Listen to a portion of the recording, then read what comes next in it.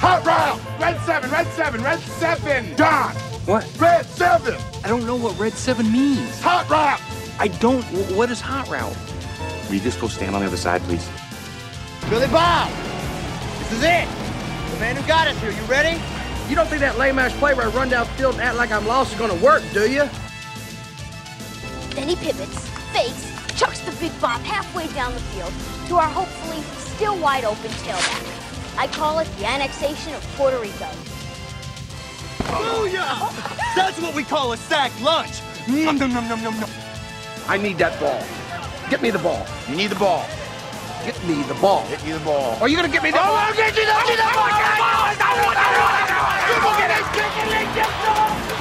I hope he doesn't kill somebody. Because we know when we add up all those inches, that's gonna make the difference between winning and losing. Between living and dying. I got a whole lot of money. Y'all it for me. Bottle keep popping that water bag. Jacking. It's a party, it's a party, it's a party. Welcome back to 11 Personnel, where for the first time we have a Kentucky football game to talk about, where this Saturday the Toledo Rockets are coming to Kroger Field to take on your University of Kentucky Wildcats. The juices are flowing, Mr. Roush. The juices are flowing. I am Nick Roush. That's my partner in crime, Adam Luckett, here on 11 Personnel. And to say that we're jacked up for Kentucky's first football game. Yes, very much so. I did realize, you need to put the microphone away from your mouth when you start screaming, Kentucky Wildcats. Which I feel like Did you learn that in podcast school? Yes. It's actually one of the main classes you take now at the University of Kentucky is podcasting class. Everybody has their own podcast. It's pretty great. All joking aside, we are excited. We are pumped because it's game week, and instead of just all kinds of conjecture, we actually have stuff to talk about. Like, look it. We have a football game to talk about. We have a depth chart, too. We have a depth chart. And we have a transfer. A transfer? And we have 2 week 0 games that we just congested and laughed about. Digested. Congested. Congested, you need to take some Sudafed. Yeah. Well. Yeah, you know. See, that's just my Oklahoma roots coming out. Well, we're going to let them all hang out. Let's first start with a little bit of Kentucky flavor. We'll sprinkle in a little week 0 because I want to just make fun of Felipe Franks. Yeah, we got to talk about Felipe. Actually, screw it. Let's start it. I do this. You know what he does? Those interceptions in crunch time? Yeah, he does. That's what he does best. Did you see his interview after the game? See, that's the one part that I actually haven't seen, and I feel like it's more embarrassing than the I do this. Long story short, he came out and was like, I wanted to apologize to Gator Nation because I told everybody we were going to score 50 points per game this year, and that didn't happen tonight, so I promise everybody that it'll happen going forward. Like, buddy, pal, what are you... Dude, he gave the Tebow. He was trying to do the Tebow, and it's not even funny. It's almost like he watched Tim Tebow's Florida YouTube highlights all summer and saw all the going crazy on the sideline, apologizing in the press conference after a bad game. So he thought, hey, I thought I'll try that out, and it almost sank what was a great defensive performance by Ty Grantham's defense for the most part of the night. Well, and that's what Dan Mullen is his coach after all. So, you couldn't blame him for it. But at the same time, we were watching a lot of that game. You can't play quarterback like that unless you're just the cream of the crop. No, and he's not. He's not at all. Felipe Franks will be the undoing of that team. Luckily, Miami's offensive line is so bad. Just absolutely horrific. Well, especially at tackle, and Florida's got 2 really good pass rushers. Yeah, Jonathan Grenard. Louisville could and Jabari Zuniga, too, who's been there forever. Yeah, so,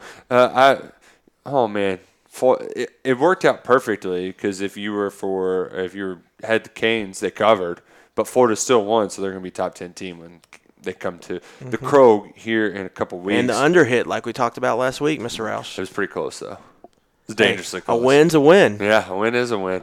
I think Jaron Williams is going to end up being good, though. He looked good. He's got to do better about getting rid of the football. Yeah, and just catching the snap. Yeah, that would help too. Like, very, very basic stuff. But I think he's going to be a pretty good quarterback at Miami. Yeah, I mean, you saw why he was as highly touted as he was, just with a couple throws. Yeah, that pocket presence. He stepped up a few times in the pocket, showed some good pocket mobility, made some throws down the field. Now, vertically, we didn't really see him take many shots deep. It was all kind of 20 yards. Yeah, I mean, which is wise against like C.J. Henderson and those guys, yes. But still, I think, especially considering that offensive line, it's wise, I think, that they went with him instead of Tathan, who's going to try to just run it. I mean, now he's a tight end Tathan. Really rolls off the tongue. Slot receiver Tathan. Tight end. He's the big Y they have standing out there. But it was good to see some football. I was disappointed that I didn't get more highlights in the SportsCenter package for Hawaii and Arizona. Like, dude, they were just showing the final drive. It's like this game had 6 touchdowns and 6 turnovers by one team. He didn't punt until the final minute. Team that won. Yeah, team that won. That is ridiculous. So I wish they would have shown us a little bit more juice because that was a late night of Pac-12 After Dark. Yes, it was a good night of Pac-12 After Dark. Yeah, Kevin Sumlin. He's probably not going to make it to the end of the season. That was a pretty awful loss, all things considered. And to believe that, like, him and Herm Edwards were hired in the same year. Both expected Herm, like, change of fate. Mm-hmm. Change of fate. But, that's college football. That's why we love it. That's why we love it. All right. To UK football. We have a depth chart. We do. Yes, we have a depth chart. How surprised were you about the lack of oars? Stunned, I think, is probably the best word. I'm pretty surprised, too. Because that's like Stoops' favorite thing. He loves oars. Mm-hmm. Especially at, like, receiver. I thought they would just throw him in there behind the starters. Mm-hmm.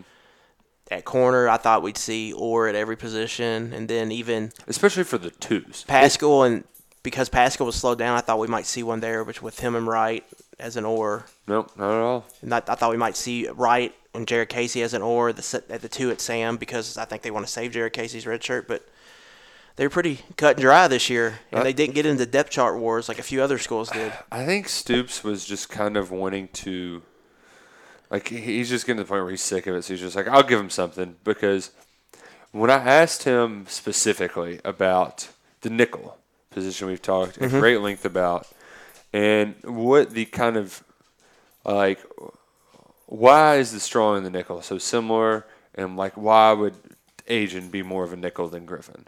He's like, well, actually, Jordan's probably better at nickel, so we're going to see. But essentially, depending on what I call, the strong safety becomes the nickel. Right. So, like, they'll both be out there. Yeah, and exactly. So I think Stoops has reached a point in his career, especially when you're going up against Toledo. And that would be one thing if he was going up against somebody he didn't like Bobby Petrino, and just really wanted to mess with him. But the depth chart wars, even though I was excited to see some oars and really overanalyze it, we didn't get it like we did at some other places, which I'm sure you're probably more well aware of who was the craziest in the depth chart wars. Oklahoma released their depth chart. They play Houston on Sunday.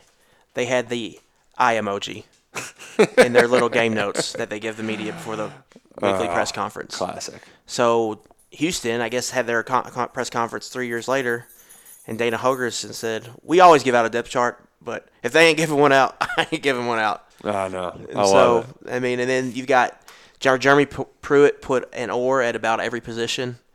Jeremy Pruitt. So if you were if you're a member of the Knoxville metro population, you may or may not be starting for Tennessee on Saturday. He is the biggest fan of, like, how can I try to mess with the media? It drives me nuts. It's the most Nick Saban thing about him. Mm-hmm. Not like the recruiting or anything else. That's the most Nick Saban thing about him. I also saw where one person, I forget who it was, but they weren't releasing a depth chart until the teams exchanged it on, like, Wednesday. Scott Satterfield. Scott's Tots. Mm-hmm. Yeah, because we really need to know just who is on this mysterious depth chart. There's so many players to choose from, so many talented players to choose from. Give me a freaking break, Scott's Tots. It's the conspiracy theories of college football. It drives me nuts. But anyway, back to Kentucky's depth chart. aside from the Oars, were there any surprise names, surprise players? A lot of freshmen. Taj Dotson, backup free safety. That's last time we saw him. We saw him at corner. Yeah, he wasn't even playing the same position. We even heard this guy's name. Right. DeAndre Square said it was Dodson who had a big hit in scrimmage, but I'm pretty sure he got it confused with Mo Douglas. So, yeah, and it was him over Mo Douglas, which was a surprise. Yeah. And then a guy I really liked and talked about, DeMarcus Harris. Mm-hmm. He's in that spot that Isaiah Epps would be in, right there at Z, backing up Bryce Oliver. Yeah, he I think just slightly beat out Tay Crooms, who had a lot of the, word out of camp was that Tay was really making some plays. But I think, especially at a position where speed is a priority, they prioritized the guy who can play faster because he knows the offense better. Right, and I think DeMarcus Harris right now is a more well-rounded receiver because I think he has more of a concept of the route tree, whereas Crooms was just slants, bubbles, deep balls at Butler. Yeah. So I think he's learning kind of how to play the position where DeMarcus Harris was a guy that they used. That when you watch his highlight tape, he's catching balls on 6, 7, 8 different routes. So I think he was just a guy that was really polished. All-State in Florida, put up monster numbers there at Vero Beach. So he's a guy that you could see kind of playing sparingly like Josh Ali or Isaiah Epps did their freshman year, where he's not starting, but it won't. You look up at the end of the season, he's playing some snaps there in November, maybe getting a couple catches. Right. And then maybe he's a guy that can maybe make a jump in bowl prep. And especially, all it depends on how Isaiah Epps rehabs from his injury and just how productive he is once he does eventually return. And then Allen Daly, 6'3" slot receiver, beats out Clevon Thomas. As I've talked about that, it's going to be important to establish a second slot receiver opposite of Lynn Bowden. I know, and it's crazy that they go with Daly as the option. I'm guessing it's just in those kind of possession-type routes, they want that big target. Yeah. Just kind of a bailout for the quarterback. And that's to piggyback off of the amount of 12 personnel they're going to use this year with 2 tight ends. They just like giving Terry big targets. Well, those nickel guys, a lot of them are smaller, so you're going to big body some of those inside corners on option routes and stuff like that where you can really just kind of use your frame, use your size, maybe just block out and create space, create a lane for your quarterback to deliver the football. Keaton Upshaw, like we thought, would be up there. Yeah. Offensive line. The offensive line, too, they did just go cut and dry 5-5. Instead of putting oars with, Quentin Wilson, who's probably going to be playing some guard this year and moving around. So they didn't really get tricky with that at all. And it clarified to me, they listed Watkins as a primary backup at both tackle spots. We've heard Eddie Grand talk about the 9th guy. I'm pretty sure that's Kenneth Horsey now. Mm-hmm. Because I think the 6 is Mason Wolf, the 7 is Nasir Watkins, 8 Quentin Wilson, and then he's talked about we got 8, but I would like to get 9. Mm-hmm. I think that's Kenneth Horsey. That's a guy they're working with. 6'3", 321. Redshirt freshman. From Florida. A little ways to go. But aside from, I think the most glaring news was Phil Hoskins wasn't there. We found out he's been suspended for 2 games, which it won't hurt Kentucky at all, but you kind of feel bad for him because he's from Toledo. He'd be playing his hometown team. And it's a guy we thought could have a big senior season, and it kind of gets you off to a bad rhythm. Out the gate. Exactly. And these are games you could work through some stuff. Now, how productive is that dude going to be versus Florida? Right. Well, his first 3 games are going to be Florida, at Mississippi State, at South Carolina. That's tough to get into. That's a rough, mix to get thrown into right off the bat. So he might be a guy that it might take him a little bit, and we might be halfway through the season before we really kind of notice him out there making plays or being, a real contributor in the rotation. Another player who wasn't on there, Xavier Peters, who just still waiting. It's 3 days till kickoff. Tick-tock, tick-tock, Seriously, tick-tock. Now, Stoops. See, if we had cool graphics, we could just insert the Jeopardy music right there. But the way that Stoops put it, I think that it took them a lot longer to get his request in. And Peters made it sound like that Florida State still had to do some work when we talked to him at Media Day. So it's taken longer than anybody would like to see.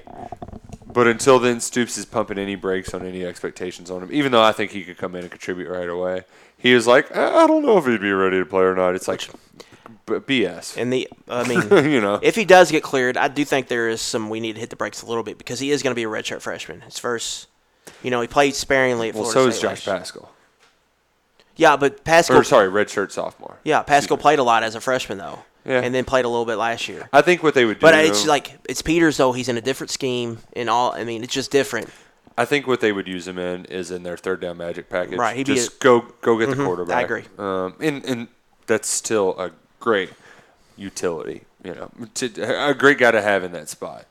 But I don't want to spend too much time dwelling on the depth chart because I'd like to preview the Toledo game. Before we get to that, I just want to remind all of our listeners here that Bourbon and Beyond, it's coming back, folks, and it's better than ever. The world's largest bourbon festival has expanded to 3 days from September the 20th to the 22nd. You can hear John Fogerty, Robert Plant, Hall & Oates, ZZ Top, the Foo Fighters, all of the best musical acts in Louisville, Kentucky at the Highland Festival grounds. And the best news is that not only will you get to see some of your favorites like Nathaniel Ratliff and Zach Brown, you won't have to worry about missing a game because Kentucky is going to be smashing Mississippi State in the face down in Starkville. So watch the game, head over there, or double dip, do both.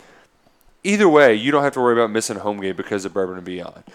Do the smart thing. Go to bourbonandbeyond.com to purchase your tickets today, or you can just keep your ears open because next week we're going to tell you how you can win a pair of passes for the weekend to go see that. Stay dialed in with us. Yes, please do, and we'll see you at Bourbon and Beyond.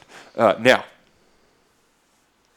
Oh, actually, we need to talk about this Kelvin Joseph character first. It's kind of important.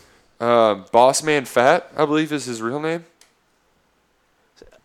Yes. Boss Fat Man or Boss Man Fat? Boss Man Fat. There you go. And I think it's Du Bois beforehand. There's 4 letters beforehand. But yes. Oh, the vibe. Some of that Cajun slang. The vibe. Boss Man Fat. Yes. Of course, Kentucky is starting to get Louisiana guys. We just put a freaking bourbon in Toulouse at Kroger Field. That's the best recruiting Not a coincidence. tool you can have. Exactly. But Kelvin Joseph, who it was one of those things where we kind of heard Matt Tease flipping somebody, and you got a tweet from him saying he was considering Kentucky, and then in the matter of 24 hours, it goes from wait, he's shouting at UK on Twitter. Oh wait, he's on campus. Oh, he's in class. He's enrolled already. Just a lot of It leaked out 8 o'clock last night, and by 11 o'clock, he was committed. Justin Rowland broke the news. Yeah, it was fast developing, and unfortunately, he's not going to be able to factor in this year. He would have been greatly needed there in that secondary. He'd been a guy they could really use, but sit 1, play 3. And this guy, Nick Roush, is not a guy they get on the recruiting trail very often. No. Very often is since 24/7 started doing composite rankings in 2000, 4th highest ranked UK guy ever. Yeah, he's up there. Antonio Hall, Micah Johnson, Justin Rogers. Kelvin Joseph, yeah. Kelvin guy who, he's from Baton Rouge, so he commits to his hometown's team. He reopens his recruitment when Clemson gets in. And after they lost to Troy. Ooh, is that what it was? Mm-hmm. We lose to Troy. Clemson gets involved. Alabama's involved. He ends up committing back to them at the All-American Bowl. So that just kind of shows you the caliber of athlete he is. He's committing at the All-American Bowl. Right. Vito Tisdale is committing this year, I believe. Oh. I think that's the rumor right now. I think he did reveal that he's going to do it at the All-American Bowl. And you know what? If it's, I guess it would be in non-consecutive years, but 2 out of 3 years that UK's getting a guy from that game that not just played in it and showed up. Matty Uhm and Drew Barker were there, but they weren't we're going to take the time and show these guys committing on the sideline. It's a big deal when you get your hat being put on. If they could do that with Tisdale and get Kelvin Joseph, yeah, good. Big deal. And you know what I like about Joseph? I'm sure you've looked at his film a little bit more. He has the I'm going to cover you, and you're not going to be able to breathe. And I'm going to talk about it after the play. Yeah. I guess Revis Island is my, 12-year-old best way of identifying with it. For some, it might be Neon Dion. And for others, it could be, the Honey Badger. or what's his name, Jalen Ramsey. Right. I think that would be the New Day kind of comparison. Yes. And now this is that's if his talent goes to the nth degree. Right. If he meets his potential. Yes. But I mean, he's good enough to play as a true freshman. Here's the thing with LSU and Florida, DBU. When they recruit corners, they recruit guys that can play bump and run. They're going to put them on an island. They're going to say, guard this guy while we put a safety down in the box, while we blitz our linebackers. But you take care of this guy. Shut him up. And what Kentucky has had, they've had really good corners, but a lot of it, like last year, a lot of it was zone coverage because they used their size, used their length, and really made small windows for quarterbacks. But what Joseph is kind of that sticky man cover guy that you can just say, hey, go play bump and run, and we'll worry about the rest of the field. Take away their best player. Yes. Take away that receiver, that side of the field, so we can shift everything over here. We can, instead of having free safety in the middle, we can shade him a little bit to this side, the opposite of the corner. So at his potential, that's what he is. Now, right now, he's a little raw. Coming out of high school, he was kind of played safety, bounced back in between corner. Which he was. I thought it was weird that he was a 5-star at corner and they moved him to safety. I guess because they just wanted him in the middle of the field. They wanted him to cover kind of the entire field. At LSU, I think they were just trying to get him on the field because of that talent. So they were trying him out at corner. They were trying him out at safety. I think they probably threw him in at safety for some dime type defenses. So they were just trying to get him on the field. But he has all the tools you would ever want out of a corner. He's 6'1", 6'2", 190 pounds, long arms, and is a really fluid athlete. So he's going to be a guy that can really step up. And after Stoops and them get a year with him, he should be a guy that is a seamless transition to the starting lineup next year. And he's physical. When you watch him, he comes up and makes tackles. He's hard to block at the point of attack. So he's going to be a guy that could factor in to the run game to help him defend the run. So from a tool standpoint, I know Kentucky just had a corner drafted and 2 that are going to make rosters in the NFL, but from just a tools and talent standpoint, they just don't get a kid like this. He's unlike, because even the best UK cornerbacks that I can recall, like Trevard Lindley, it was just because he was a big guy. He didn't have that kind of I can zip him up type feel. And Trevard he blew out his knee in high school. So a lot of people stopped recruiting him. And that's why really Kentucky got him. If he doesn't blow out his knee, Trevard Lindley's probably ends up a 4-star prospect and is at some school in the other school in the SEC. So, there comes with, some baggage, I guess you could say, because you're like, well, why is he transferring? And there's LSU's got a corner that's going to be a freshman this year that was probably going to start over Joseph. His name's Derek Stingley, but he's real deal Holyfield. Yeah. So it's not like he's losing out to some just scrub, but he was going to play and factor in at LSU, and he tried to leave a couple times in the offseason. And each time LSU was able to bring him back, kind of like Miami was able to bring Jaron Williams back. Yeah. But this time he ends up getting away, and Kentucky comes in. As soon as he got away, Kentucky was like, you're staying, buddy. Right. You're going to class tomorrow. Because I think that has been a problem with transfers in the past, is just getting them out. Especially if you got your dad and your family around there kind of influencing you. But I think we do need to mention, and you brought this to my attention, how Jay Ward plays into this decision as well. Jay Ward is going to be a factor for LSU this year as a true freshman. The guy from Georgia, Kentucky had decommitted, then I believe was going to recommit again. Right. He's running with the 2s. As a true freshman. As a true freshman. He's going to factor in like Joseph did last year. So he's in the mix, and that could potentially open the door for another LSU defensive back transfer. Yes, and it's Manny Netherly? Yes. So, and 6'3" corner. We talked about the size. All year we heard about the size, about Derek Beatty, Lonnie Johnson, Chris Westry, 6'3", 6'4". This is Manny Netherly, a 6'3" corner that you can stick at that boundary corner spot on the short side of the field, and provides the size and the length that Stoops and them want over there. That makes throwing the ball in those short areas hard because of the ground a big guy can cover over there. So he's a scheme fit, but he's got he's raw. He played receiver till high school. a year ago or 2 years ago. So, but nonetheless, just pulling dudes from LSU.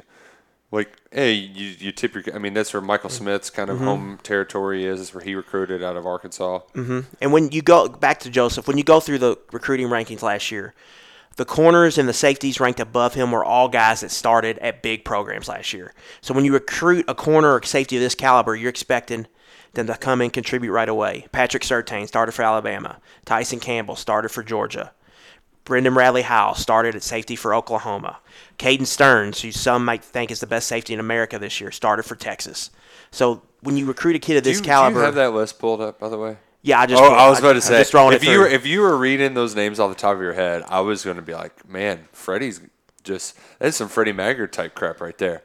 Hey, I just had to pull up, make sure they're in the top 50. Once I see the names, then I can kind of put name recognition together.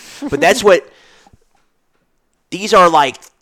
This is to put it in like college basketball recruiting terms. These are the guys that high 4 stars, 5-star guys that are going to come in and start for you, are expected to start for you. When you recruit these kind of guys, now out at a certain position, now offensive linemen obviously project slower, so do quarterbacks. But those secondary players are guys that should be able to play right away, and that's a guy. Kelvin Joseph is a guy that kind of fits in that bill, and Kentucky's going to have a year to kind of develop and mold him. So he should be I think next year he should pencil him in and count on him to have a big season. It would be nice to have him like right now, though. It'd be kind of nice. They could use him for sure. they could use him. But you know what? The good news is I don't think they will have to have him this week because Toledo, the Rockets, who are coming to town this weekend, they lost their 3 best receivers last year. One of which, cousin of Lonnie Johnson, now with the Dallas Cowboys, John Vea Johnson. The other, Deontay Johnson? Deontay Johnson. Yeah. And then Cody Thompson. Okay. Deontay Johnson, if y'all look it up, it's Dion, like the singer Dion, who sang Run Around Sue, Dion, Ytae. There's a guy, same exact name spelling, on their team this year. Everything. How do you have 2? Deontay is not a very popular name, but to have 2 on the same team, spelled the same weird way, that's just incredible, Toledo. Well done. Well done. Where are you finding these guys, Jason Candle? I don't know. Maybe he's – you know what? Everybody just wants to go to the Glass Bowl. That's a fun fact. The Glass City. The fact that they call it the Glass Bowl is incredible. Florida has 2 David Reeses. Yeah. Same position. I was having a conversation with Lucky one day. It was like, holy hell, David Reese blew out his ACL or his Achilles. Like, they're in trouble. Like, that was the reason Kentucky could run for 300 yards because their middle linebacker's gone. And he's like, you know what? I think that might be the other David Reese that plays middle linebacker. And I was like, whoa. 2 David Reeses spelled the same way, playing the same position. That is, you can't do, like, that shouldn't be, that's illegal. Duh. Imagine having to cover them. Yeah, they aren't making it easy on us. But, so the quick skinny on Toledo is, yes, they did lose all their receivers, but they got their quarterback back, Mitchell Guadani. That's how you say it? Mm-hmm. There's a lot more consonants in there. Are you sure? There's a G in there. Yeah. Just ignore the G. Guadani. Okay. Guadani. Mitchell Guadani is their quarterback, and their primary running back is a name that we know pretty well in Bryant Koback. And really the thing with Toledo is Jason Candle, since he became the offensive coordinator here in 2012, Matt Campbell left for Iowa State. Mm-hmm. He's done well. He was promoted. So he's been calling plays at Toledo going on, I believe it's like his 8th or 9th year, whatever the math is. Mm-hmm. In that time, he's produced some really, really good offenses. They led the MAC in scoring last year, put up 40 points per game. They've led the MAC scoring twice. They've never scored less than 31.5 points per game. So they are a team built on offense. They are spread it out, a modern-day spread offense where you're going to see RPOs, you're going to see 4 verticals, you're going to see some of that Oregon run game that Chip Kelly ran, whether it's, the quick dart up the middle or the zone reads or the midline reads. You're going to see all that. That's what Toledo does. But run, gun, spread it out. But they like to run the ball. They leaned a little more heavier on the run last year, even with 3 stud receivers. Cody Thompson, I believe, was the all-time receiving leader at Toledo, and he's with the Chiefs right now, I think. But I don't know if he's going to make the roster, but Deontay Johnson is likely going to make the Steelers roster. He was really good. And he had a big game against Miami last year. He was like the like an all conference punt returner too, I think. Right. Like, I think he had all of the special teams accolades as well. Right. So they're kind of retooling a little bit. And with that, they get a quarterback back in Mitchell Guadani, who's a dual threat, but he's more of a scrambling dual threat. Yeah, he's not a design run. No, he's a things break down. You're not going to see them line up and run quarterback power with Guadani. You're not going to see a lot of QB counters. You're not going to see a lot of that stuff. You're going to see he bounces around. Right. Like, if you watch QB1, he bounces around like Scalzo right there, and then slings it. Yes. Except he's much more polished, obviously. But he picked up big chunks last year scrambling. So they're really built to really get you with tempo and to spread you out and to create lanes in the running game is what they're going to do this year. And a big part of that was their center, Bryce Harris. I was going to say, yeah, right now it's like, okay, this sounds like Toledo could gash him. And then you get down to the trenches. And Bryce Harris was first team All-MAC. Yeah, he was their captain. He was going to be a guy that was probably going to go to the Senior Bowl, potentially get drafted. And he's a guy at Media Day, Kendall talked glowingly about. I mean, he went to Media Day. He was one of their Media Day reps. And they only take 2. Yeah. So it's not like they take 3 or 4 like we do down in Hoover. Yeah. So that's a big loss. But he tore his ACL or something out for the year. Out for the year, I believe so. Redshirt senior, so that's probably it for him in college. Yeah. Sucks. But it means that right now Toledo is only returning 2 starters? I believe it's 3 up front. I think it's right tackle Cameron Bell is a big hog molly, 6'8", 335 pounds. But aside from that, I think they lose everybody else. They've got They've had some guys that like stepped in and played some last year, but that was a big loss, losing the big guy in the middle. And when you talk about a team that likes to run the ball to free up their quarterback, which is what they're going to kind of have to do this year more than what Kendall's done in the past. And here's the thing, you're giving me an inexperienced Toledo offensive line versus a defensive line that not only is experienced at Kentucky, but Brad White, this is something you got to keep an eye out for. Is Brad White going to be a Matt House and really get after him? Or is he going to be a DJ Elliott and kind of like, let's just kind of sit back and play our keys? Because in the 3-4 defense, you can do so much to confuse. And, man, the versatility they have on this defensive line, they can throw a lot of stuff at Toledo and really just wreck their offensive line, knowing who to shift and cover, especially if you do any kind of stunts, any twist turns.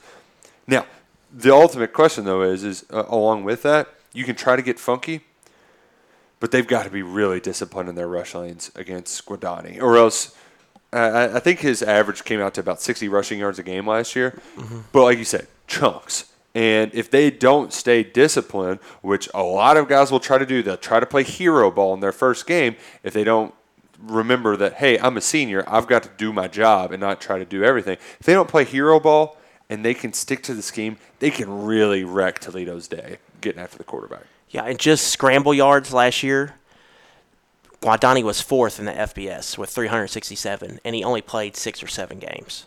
That's pretty crazy. Yeah, he missed half the year with injury. So, and then Terry Wilson was 349th. He was 6th last year, and Virginia's Bryce Perkins led the country with 42. So if he doesn't get hurt, he probably leads the country in scramble yards. Yeah. So that's like a drop back, non-sack carry. So that's not, he's dangerous with his legs. That's not design runs. And what scares you in this game is with that inexperience in the secondary if those plays break down. Because Toledo is really inexperienced at wide receiver. They've got 3 guys back that have played a lot, but one missed the season for an injury last year. His name is, I'll come up with Danzel McKinley-Lewis. Desmond Phillips is their most experienced guy, slot receiver, but he hasn't done a lot. And then Bryce Mitchell is their big kind of 6'3", 207, take the top off the defense deep guy. And he's been a guy that really hasn't made an impact at all yet. Yeah. So, very, very inexperienced. So that's why putting pressure on the quarterback is incredibly important, because secondary, for as much worries as we have right away, as long as they can – because what's going to happen is Guadani, if they don't keep him contained, the secondary is just going to be back there covering dudes for like 6 seconds. First down success rate, I think, is going to be huge. You don't want this team in 2nd and 3s, and 2nd and 5s, and 3rd and 2s. You want a 2nd and 8. You want 3rd and 7s because that makes them a little bit more one-dimensional. What this team excels at is having that balance. So whether they're going to crease you with a run or they're going to pull it out of the running back's belly and hit a slot receiver coming across the middle on a slant, or sneaking a tight end up the seam, which is something I think they're going to do more because they've got a tight end, Reggie Gilliam, excuse me, yeah. He's a hoss. He's a hoss. He's a great blocker, and he factored in on special teams like you pointed out. And even their backup tight end, Drew Rossi, is a fine-looking player. So I think we could see them go something like 12 personnel and maybe try to catch Kentucky off guard.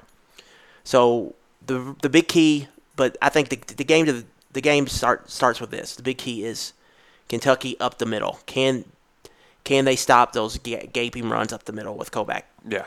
You're going to be fine with him bouncing it out to the outside, and your speed should take over.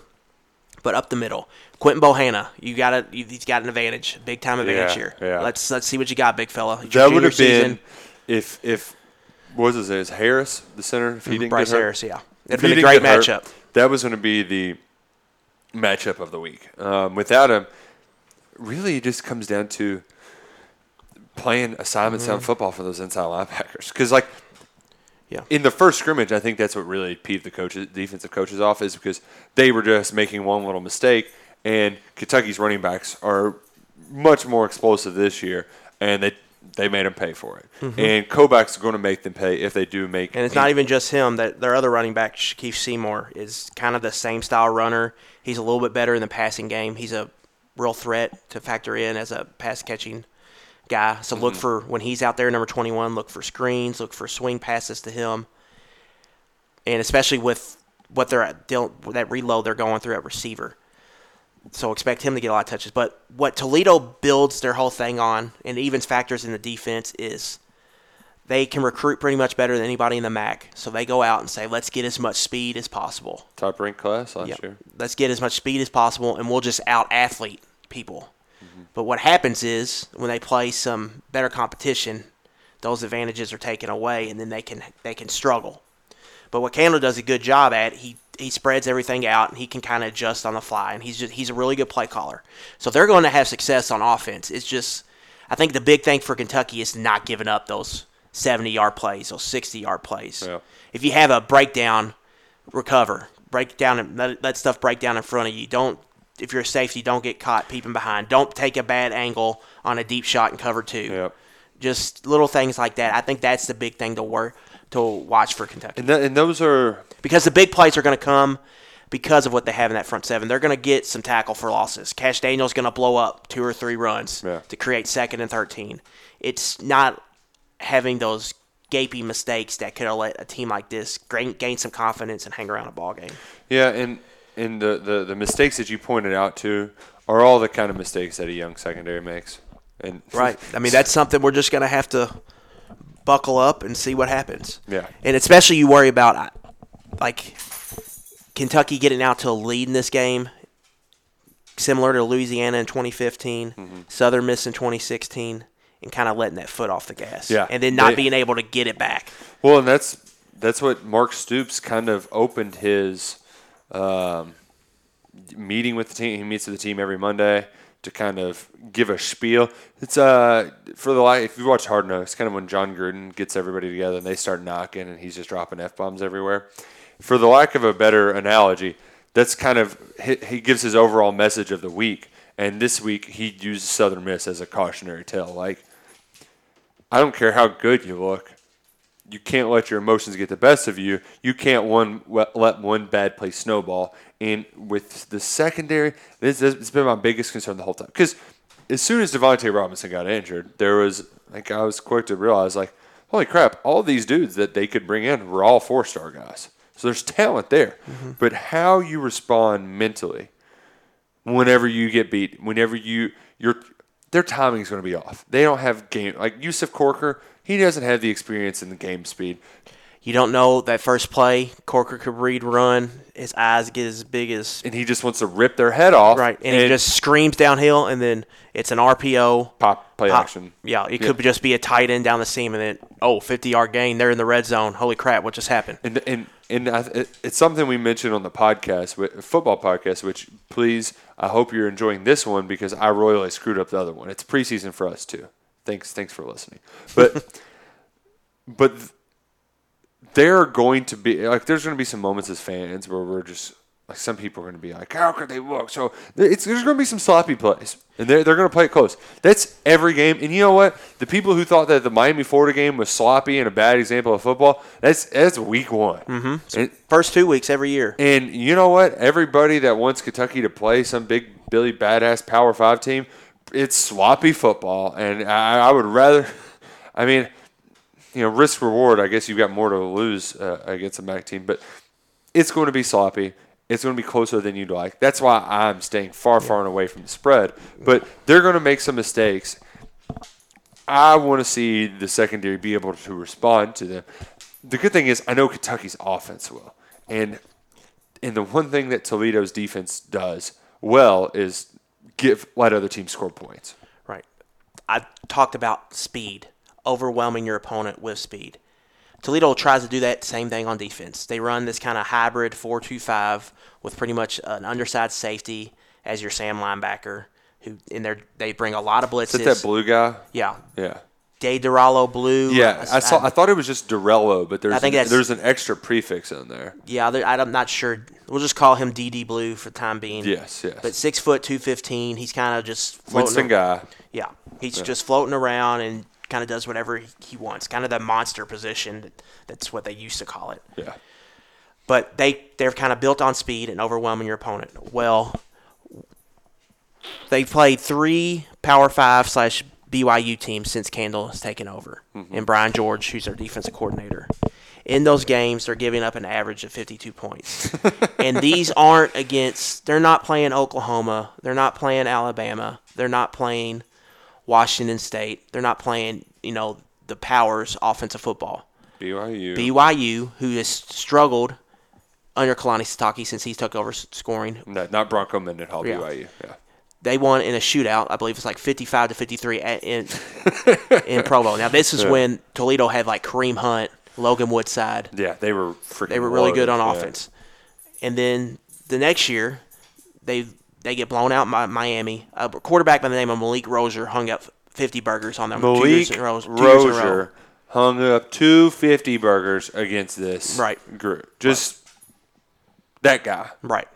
The By Felicia guy. The Miami offense last year that we saw that struggled mightily all season put up 49 points against Toledo. There was a fun stat I heard where they were ranked 130th in the FBS in passing plays over 2 yards down the field. And they scored 50 points against Toledo. Right. They don't play defense. And Kentucky up front should. They're coming out here. They want to play in a shootout, so they're coming out. We're going to take chances. We're going to force turnovers. Lynn Bowden should have at least one enormous touchdown. So here's what's going to happen. Here's what's going to happen in this game. There's going to be plays where A.J. Rose gets stuffed on an inside zone. Yeah. It might happen a couple plays in a row. It might happen their entire series. They just load the box and say, we're getting a series 2 or later. Kentucky will adjust. Maybe that center holds his block a little bit longer before coming off on second level. Maybe A.J. Rose makes a side adjustment and cuts it back a little bit. 75-yard touchdown to the crib. Yeah. This is the kind of defense you're playing. They're going to take a risk. You're going to have to adjust on the fly, but if you're patient and you stick to your script of the game, what you think you can do well against them, there's going to be opportunities for big plays in this game. Mm-hmm. I think you could potentially see, like you just said, Bowden with a big touchdown. Just letting it rip. You can see A.J. Rose. I think you could see Terry pull it. I think you're going to see an Upshaw big play too, especially because he's from not far from Toledo. He's from Lima. You can see Ali get behind the defense. It's his first game. They're going to want to get him. But, I mean, especially a lot of the pass catchers, they want to try to get these guys in a rhythm. As Eddie Gran, he did it on video, and you can't illustrate it in words, and I can't really illustrate it here. But he was using his hand to do wavelengths, and he was like, basically, you don't want your guys going from your eyes to your waist. You want it to have the up and downs be a lot more narrow. And to do that, you've got to get these guys in a rhythm. And I think they're going to be rotating a lot of dudes. It's going to be a hot day. It's a noon kickoff. They're going to be playing a lot of receivers, a lot of time, running a lot of guys in. Cavassier. I'm thinking I'm thinking Smoke will get 5 carries or so. Rodriguez will probably get a few more just because of short yardage situations. But they're going to be rolling. I think the number they want for Rose is probably between 15 and 18. And then it's filling in because I don't think he's going to be able to handle that workload that Benny handled. And then that makes me wonder, like, is it 8 for Smoke? See, that's what 7, I was thinking it'd be somewhere between 7 and 10 for Smoke, but Eddie Grand is a huge hot hand guy. He is. He is just that's. I am too. Old school football. If he's eating, you got to feed that dude. But we don't know, and that's something we don't know yet. We don't know the workload. If AJ Rose can. Well, we know. When you're talking about individuals for Toledo's defense, there's a couple guys we need to mention.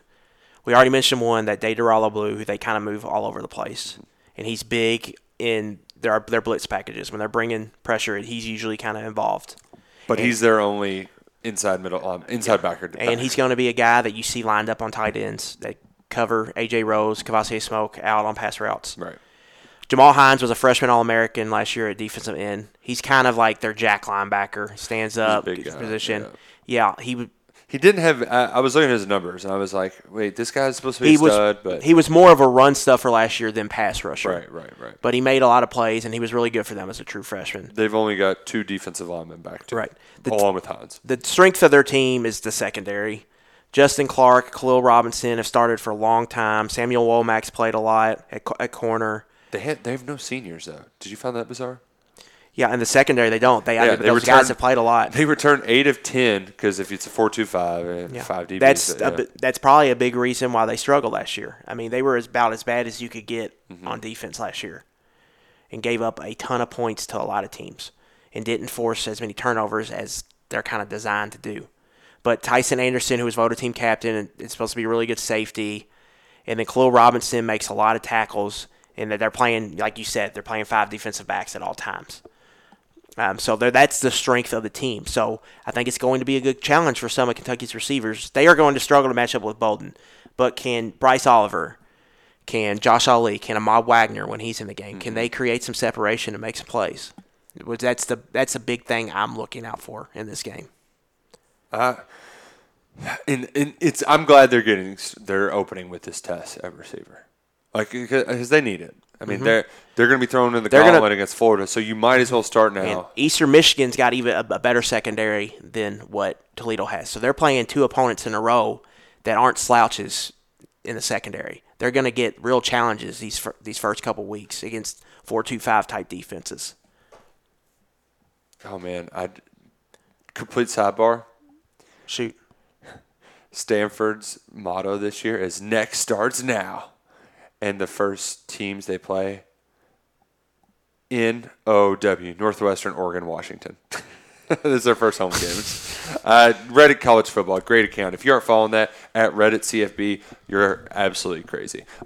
I hate to because I do think Kentucky's offense is going to score a ton of points. I don't doubt that for a second. But I'm not going to provide any more knowledge on their defense. What I will say is that their special teams are fascinating to me on paper. First off, they've got a new kicker.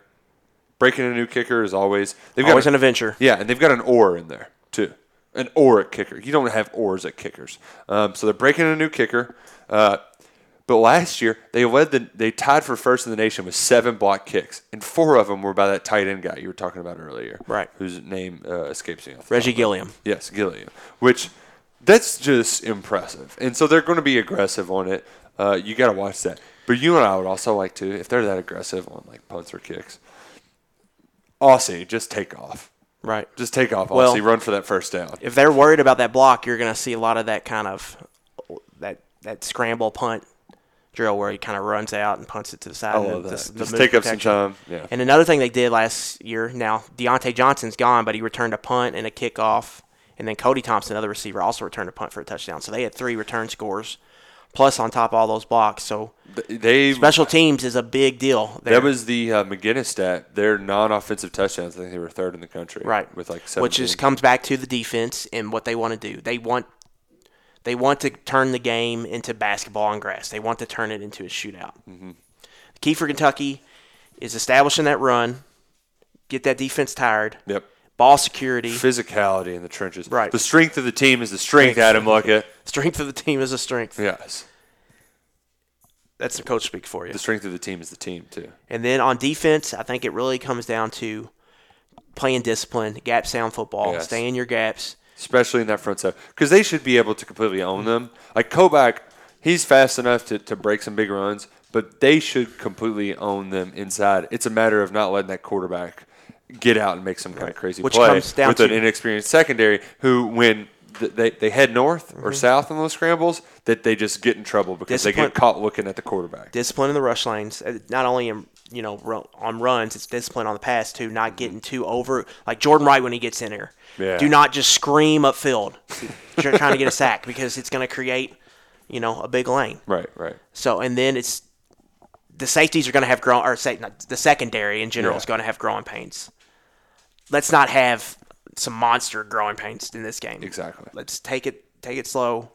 It just if you give up something big, make it be where you can at least keep everything in front, or it's something not that's gonna be a back breaking type play. So the Cats covering. I pulled up a stat. Since Eddie Grand arrived, Kentucky's played 6 G5 teams. Kentucky is 0-6 against the spread. Yeah, don't do it. Don't bet it. So they're 5-1 straight up. They only lost to Southern Miss. Yeah. And then Mark Stoops as a favorite is something to it's like 6-18, I think, in that time. Don't. So everything about me tells I know this over is gonna go over. I feel pretty damn even good at 61. Even at 61, I know it's growing. Man. I really like it. I think Kentucky's going to come out here and score 40-plus points, and I think Toledo's they're going to get points because I think that highly of their coach. Right. Man, I like the Toledo analysis, but it's not the only big game on Saturday. It's the biggest game for us, but there are a ton of other big games in the opening weekend of college football. 62 now. It's total. 62? It's growing 61 fast. like 3 hours ago. I know it was 59, I believe, last week, so it's growing fast. So get over that while you can. My dog, Whoopi, she wants to bet the over, too. You want the over, Whoopi? Yes, you do. She wants to bet the over. She wants points. Oh, yeah, she wants the points. But I do want to touch on some other games. That's what we're going to do each week is we aren't going to give all our picks out or anything because that's what you need is more picks. No podcast has ever picked college football games, but I do want to bring up just some of the best games of the weekend because as soon as this game's over, I'm going to be screaming back down I-64 to get back in front of my television. You and me both, brother. To watch some college football games. And it's a full weekend. And a lot of the games aren't necessarily like behemoths, one against another, but a lot of like NCAA tournament basketball kind of matchups. Like we've got the Mick Cronin Bowl. Yeah. UCLA is going to a lot of Nippert Stadium. Like a lot of random non-conference matchups, like matchups you don't see. Yes. Boise State, Florida State, by the way, Nippert Northwestern, Stadium Stanford. Is pretty cool. We just went to Cincinnati this summer, and we got a chance to walk through like their campus. And we looked their at the stadium. campus is cool, man. It's in a very crappy part of town. Yeah. Apparently, they're getting it better. Yeah. But like that stadium is really cool. I heard it was kind of a dump, but I know they just had a bunch of renovations, and the way it's built it's just kind of cool. It sits in a bowl. Yeah. Like it sits at the bottom of a hill. I would imagine for like a big game, that would be a pretty cool place to watch a football game. And now they host. They're only 2.5-point favorites. Mm-hmm. It's been floating around between 2.5 3. Chip Kelly sucks. Right. So like what? That right there, Cincinnati probably has the better roster. Yeah. It comes down to belief in Chip, like year 2 belief in Fickle. And I think I believe in Fickle more. UConn's also playing that night. I'm sure you want to watch that. But UCLA Cincinnati kicks off the slate 7:00. Pat McAfee's going to be in the broadcast for the brand. Also on Thursday night, we've got the debut of the ACC network. Clemson, Georgia Tech, bloodbath. I'm going to be like the thing is it's not like we work at ESPN and get the privilege of watching the games that are like fast forward to where you can crunch them in like 20 minutes. But I would be fascinated to see just what Georgia Tech is like. Like the transition from a triple option to a regular, like it's from a pure nerdy, like how big a train wreck is going to be running the regular offense with triple option players. Exactly. Yeah. Like it's going to be fascinating to watch it all unfold because their quarterback, dude, he put up some crazy numbers running the ball. So like I'm just fascinated to see how their season plays out because if they are even decent, like I think their over/under win total is like 2.5. If they get 4 wins, they've recruited their asses off. Yeah, they have a top 25 recruiting class right now. That's wild. It's absolutely wild. There's a snooze fest on FS1 that night. Texas A&M opens up against the mighty Texas State. But that's really the only big games. And you get the what would you call Utah BYU? What's that called? The Holy War. The Holy War is the nightcap at 10:15 following UCLA Cincinnati. So you've got 2 solid ESPN games. Utah is the favorite in the Pac-12. So this will be your one chance to be like, we can completely have knee-jerk reactions and judge the entire Pac-12 based off one game. Those 2 fan bases hate each other, and those teams beat the crap out of each other. Yeah. So if you're going to be up late looking for nothing to do, and you just like physical, hard-nosed football, that's the game you need to watch. It's at BYU, too. In Provo. Yeah. So that actually could kind of come, not down to the wire because BYU's not that good, but like it'll be a nasty little slugfest. Friday night, there's multiple ranked teams in action. Michigan State is hosting Tulsa at 7 on FS1, and Wisconsin, South Florida. I'm really like Charlie Strong. I'm a big Charlie Strong fan from a pure like what he did to Florida was amazing, and Mark Stoops is Kentucky's version of Charlie Strong. It's just that Charlie got a quarterback quicker, so Texas came calling. Right, and that hard nose, playing good defense kind of football. That's his brand, but he hasn't really established that at South Florida. How old do you think Charlie Strong is? He's much older than what he is. Right. He was at Florida with Mullen and all of them. He's 59. He's 59 years old? Yeah, Dan Mullen's 47. He's 12 years older than he's getting old for a coach now. Oh man. So when you look at that league he's in, it's kind of all younger coaches. Yeah, he's an old man. And so he had a decent first year with Quentin Flowers and them, and they really kind of crapped the bed last season. So he's got a new offensive coordinator. He feels like he's in no man's land right now because the South Florida fans are kind of ready for him to get out. They kind of want. I think they're building their own stadium too. They're getting out of they're working that. I think that's like a long process. Right. So it's kind of he's in a weird spot right now, Charlie. And the thing is though, he's playing Wisconsin, who's ranked, but they're in that weird Big 12 West, that like Big 10 West, yeah. Big 10 West, where 5 teams can win it, from Wisconsin to Purdue to Northwestern, Iowa, Minnesota. Like all of those teams have a shot at winning. Nebraska's the favorite, but I think they're terribly overrated. So, like, who knows? Jonathan Taylor, Wisconsin's running back, is probably going to run for about 260 yards in that game. Yeah. Wisconsin really didn't have a quarterback. Did you watch Wisconsin-Purdue last year, perchance? I did. I watched It was the wildest. I think UK had a game that day, and then I got home. I was watching at KS Bar. Yeah. I had to watch the end of it. Triple overtime. And why Jeff didn't go for it in the second or third overtime? Because they could not tackle Jonathan Taylor. I think the brand had Wisconsin laying points that game, so we had a little sheer interest. Jonathan Taylor, like you said, he is going to get like 250. Do you think he'll go to New York? Do you think he's got a shot at it? I think it's going to be Lawrence, Tua, Sam Ehlinger, and him. They'll be the 4. Texas has to win a ton of games, though, and I don't know. Ehlinger, he's going to get that like 30-20 club where he passes for 30, runs for 20. No. He's kind of America's sweetheart. He's still not on their level, though. I think a lot of it will be just how back is Texas and how tight will they get. Right. But I'm staying up late at 9:30 to watch Purdue play at Nevada, just because that's another kind of random 4 versus 13 or 2 teams that love to throw the ball. So 3 versus 14, excuse me. And also, I'm excited for the Milton Wright show because I don't think it's going to be as good as the Rondale Moore show. I think it has the potential to bring just as many fireworks.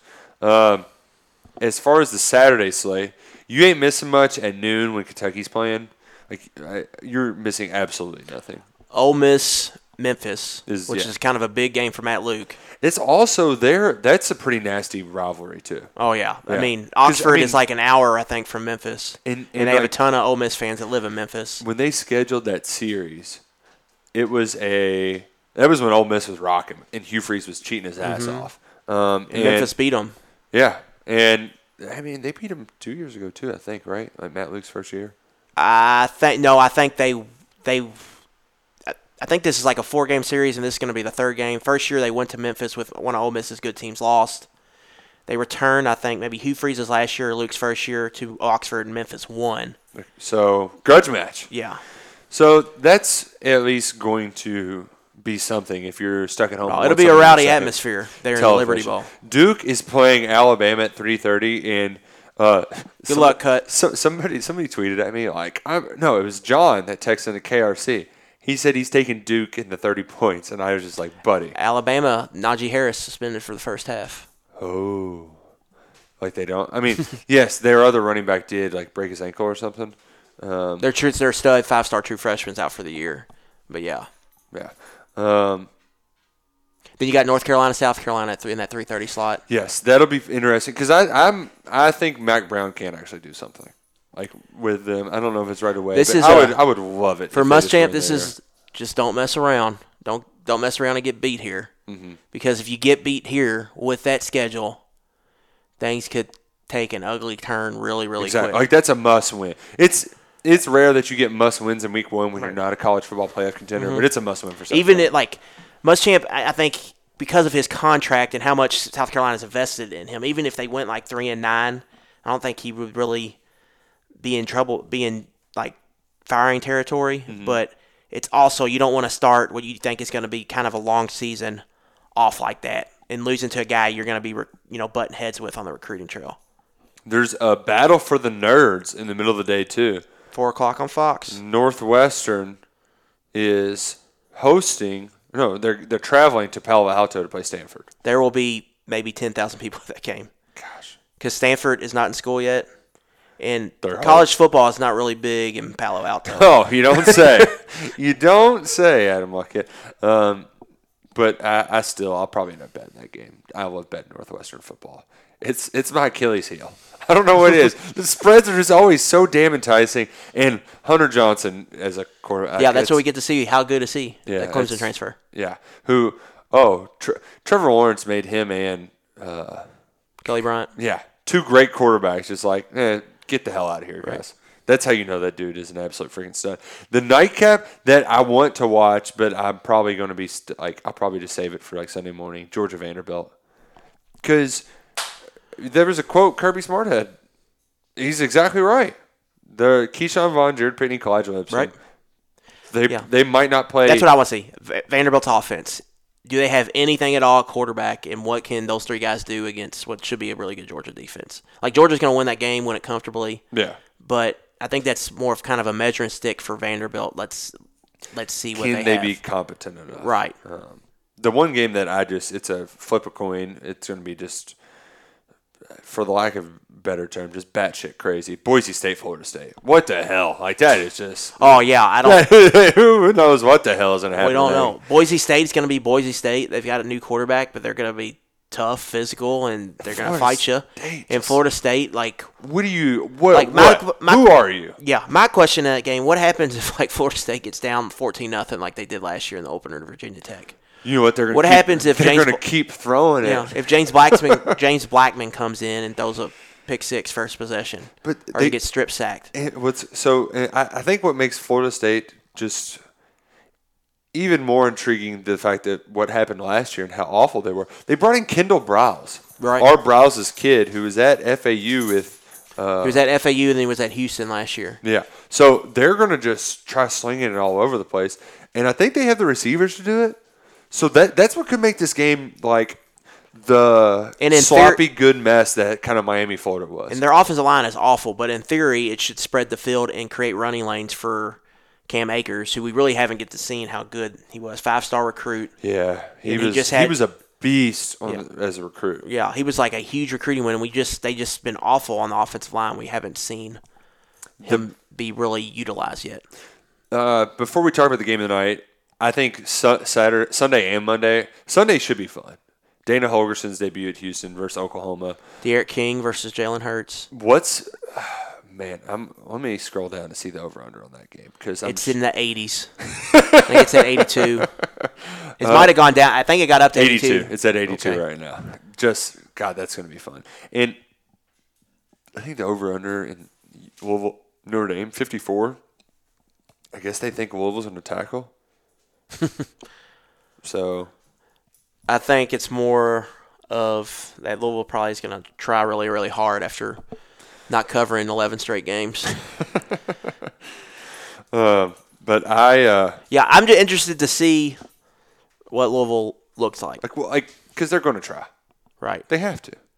They've reached a point where it's past. What is he as a quarterback now? After Satterfield's kind of got his fingerprints on him.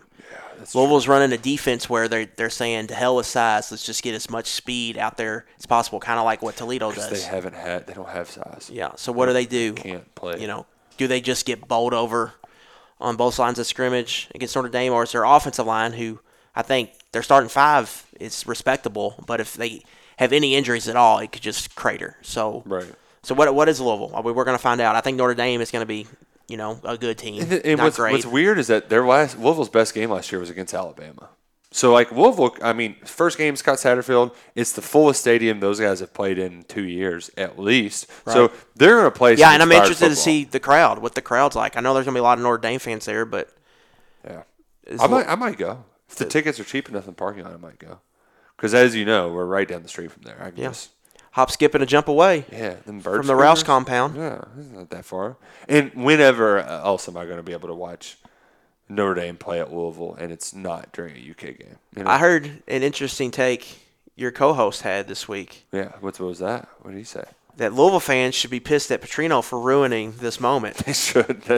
Because this low-key is like this is the biggest with team. Petrino's first year, they won at Notre Dame, and that was freaking huge. Reggie Bonifant. They had 30,000 fans go up there for that game because, of course, Louisville's this huge Catholic community. Right.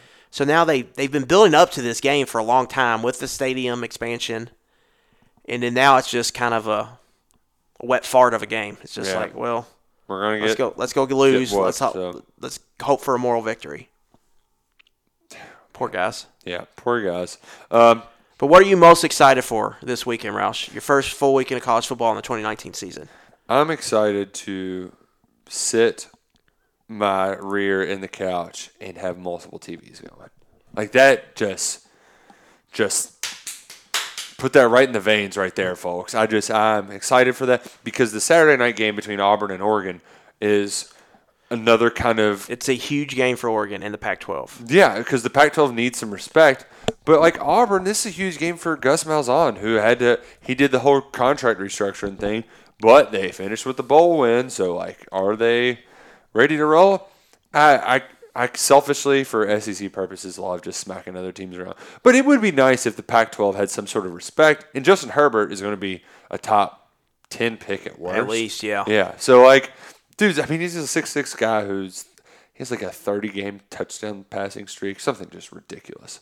So I'm ready to get football back. I'm tired of writing preview stories about Kentucky football. I want to, and I think most importantly is I'm really excited for fans to see what I've been seeing on the practice field for a long time because I know what Lynn Bowden can do. It's a new look offense. I know what Terry Wilson can do. I don't expect him to throw it 35 times, but I expect them to look just much more competent in the passing game. And I think a lot of it that we underestimated last year, Landon Young at left tackle. Just getting that dude back. I mean, he was a 5-star recruit for Christ's sakes. Kind of a revolving door at left tackle. They played E.J. Price, Nasir Watkins, Darian Kennard. Yeah, that's huge. All there. And, Terry took some bad sacks. Don't get me wrong. But remember the Louisville game when Louisville they don't have a pass rush, so Terry just sat back and picked him apart all day? Just affording him some time to deliver a pass and for Lynn Bowden to be able to get open. I'm excited for fans to get to see this product on the field because even though they lost a lot, this team's gonna be good. I think so. Let's see them get off to a hot start. Let's be nice to break that little G5 against the spread streak they got going. It would be great, and just to score a lot of points too. And put some points on the board, and then get ready for a scrappy week 2 Eastern Michigan team, and then Florida is a game everybody's looking forward to. Week 3, sellout. It's going to be a crazy atmosphere. Kentucky just needs to get there 2-0, and let's rock and roll. Let's rock and roll. We've rocked and rolled for almost too long, and we appreciate you jamming with us. It's going to be a fantastic weekend of college football. We'll see you on the gridiron. Thanks for listening to 11 Personnel.